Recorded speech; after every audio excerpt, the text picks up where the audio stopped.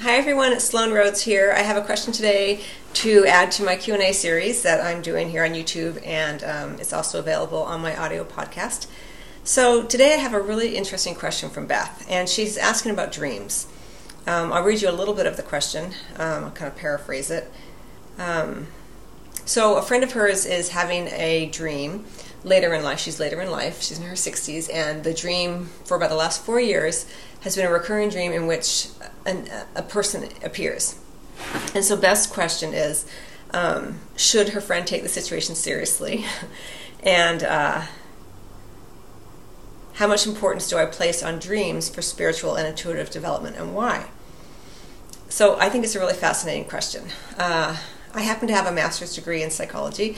I completed my doctoral studies, and I've participated in dream tending workshops. I've kept a dream journal, and it's a very different experience working with dreams from the mind, from dream analysis, to the spiritual understanding of dreams.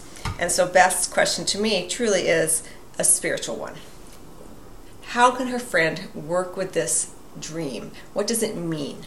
So I would always encourage you, when you are investigating your dreams, playing with dream analysis, keeping a dream journal, to, of course, go to books and talk to your therapist or whomever you're working with for your dreams. But before you do that, ask what the dream means to you, as opposed to seeking an answer outside of yourself.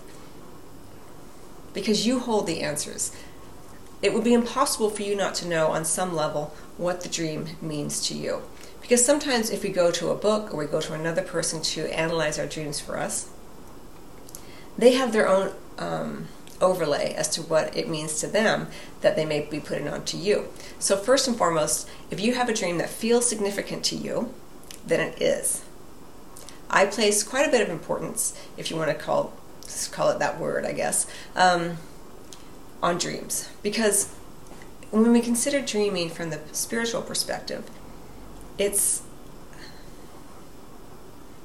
another way that we can work through and process and receive information without the resistance from our mind, our ego's perspective when it's in the awakened state during the daylight hours or whatever it may be. So there's a lot of information that comes in through the dream state that I find can be really, really helpful. But what often occurs is that people will have a dream that maybe be a recurring dream, or it just feels really, really important to them, but they're not sure why, and then it becomes a source of frustration, right? So rather than kind of go down that road, which is very easy to do, and even if you have gone down that road, you can always, come back to the present moment with your dream, and you can say, all right, what does this mean to me? Where within me, my understanding of me, where do I already hold the answer to what this means for me?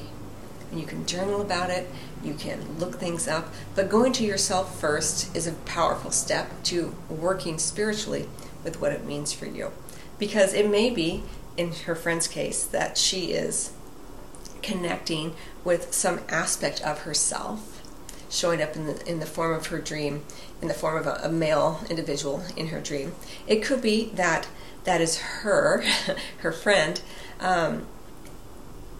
tapping into alternate timelines of existence with herself as a man. It could be someone from a different lifetime trying to connect with her. There's so many ways that it can come in, and it can mean none of those things. What's important is what it means to her, what your dreams mean to you. So I would start there. And one of the ways that you can work with a dream is to go into how you feel when you experience a dream. If you're able to tap into that, do you feel afraid? Do you feel excited? That is important information for you. Yes, I put, again, quite a bit of, for lack of a better word, importance upon dreams in terms of spiritual development and intuition, because they're coming up for a reason. So if you bring it up, if it's important to you, then it has import. to your spiritual development. There's no, from my perspective, and always trust your own heart, about this. From my perspective, there's not one meaning, there's not one way, there's not one thing that it means. It always means something different to the individual who is experiencing the dream, who is connecting to the dream, and who's open to receiving the messages that the dream may be trying to convey. I know for myself personally, I travel far and wide in the dream state, and I don't look at it necessarily as trying to get information or receive information.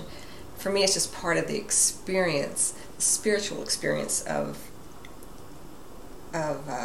this existence, and how I can tap into other timelines of existence and other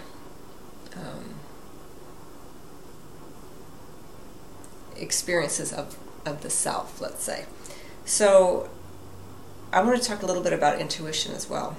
Sometimes we have precognitive dreams. Sometimes we dream about departed loved ones. They seem to come to us in the dream state. Again, from my perspective, this occurs because we're more open in the dream state. There's less resistance, less fear. And even when you have a bad dream, you're able to work through levels of fear more quickly in the dream state because there's no resistance to having that fear.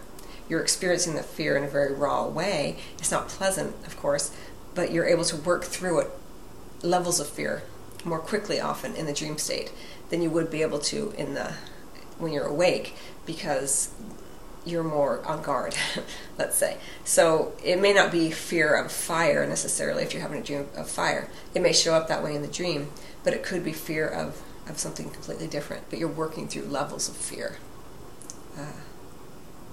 So let me just look at her email again and see if there's anything else I want to say about that.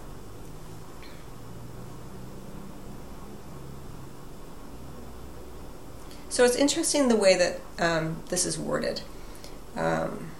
Should she take that kind of situation seriously? I would say not that it's meant to be taken seriously, but that it is pointing her into a deeper connection with her spiritual self. It may be showing up repeatedly in order to get her attention. I think I've talked about this in my Q&A recording on repeating numbers and things like that, and dreams, because a lot of times when something comes up repeatedly, it's trying to get our attention. Not necessarily to make you do something or to tell you something, from my perspective, but often just to let you know that you are more than who you think you are. To let you know that you are connected beyond this incarnation. So it may be showing up repeatedly for this woman. Again, I don't know her, I haven't spoken to her, so I don't know the whole context of this, if she knows the person or who's showing up in her dream. I don't think so, because it's a recurring character as it's described here, but I don't know anything about the characteristics of this character. But I think, as I kind of feel my way into it and understand it, and I use my analytical mind, of course, as well, I think and feel that it's more that it's trying to show her, point her in the direction that there's more than what she thinks is going on.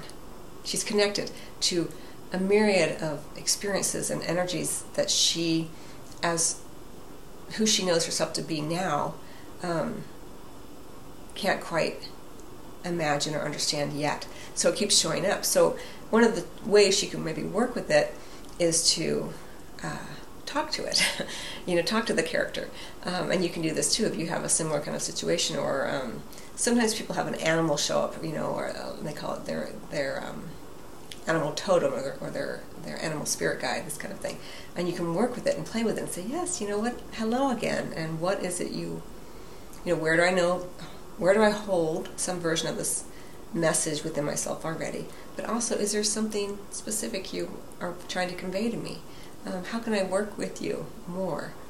And you can journal, you can do stream of consciousness, you can even kind of just get some watercolor and just kind of put some watercolor on the page, not trying to draw anything or paint anything specific, and kind of see what comes up. Sometimes a color or a brush stroke will help you open up to more of the meaning, But truly it is about the meaning for you and not what I say or anyone else or any dream book or any psychologist or anything like that. It's what does it mean to me? What does it mean to the individual who's having the dream?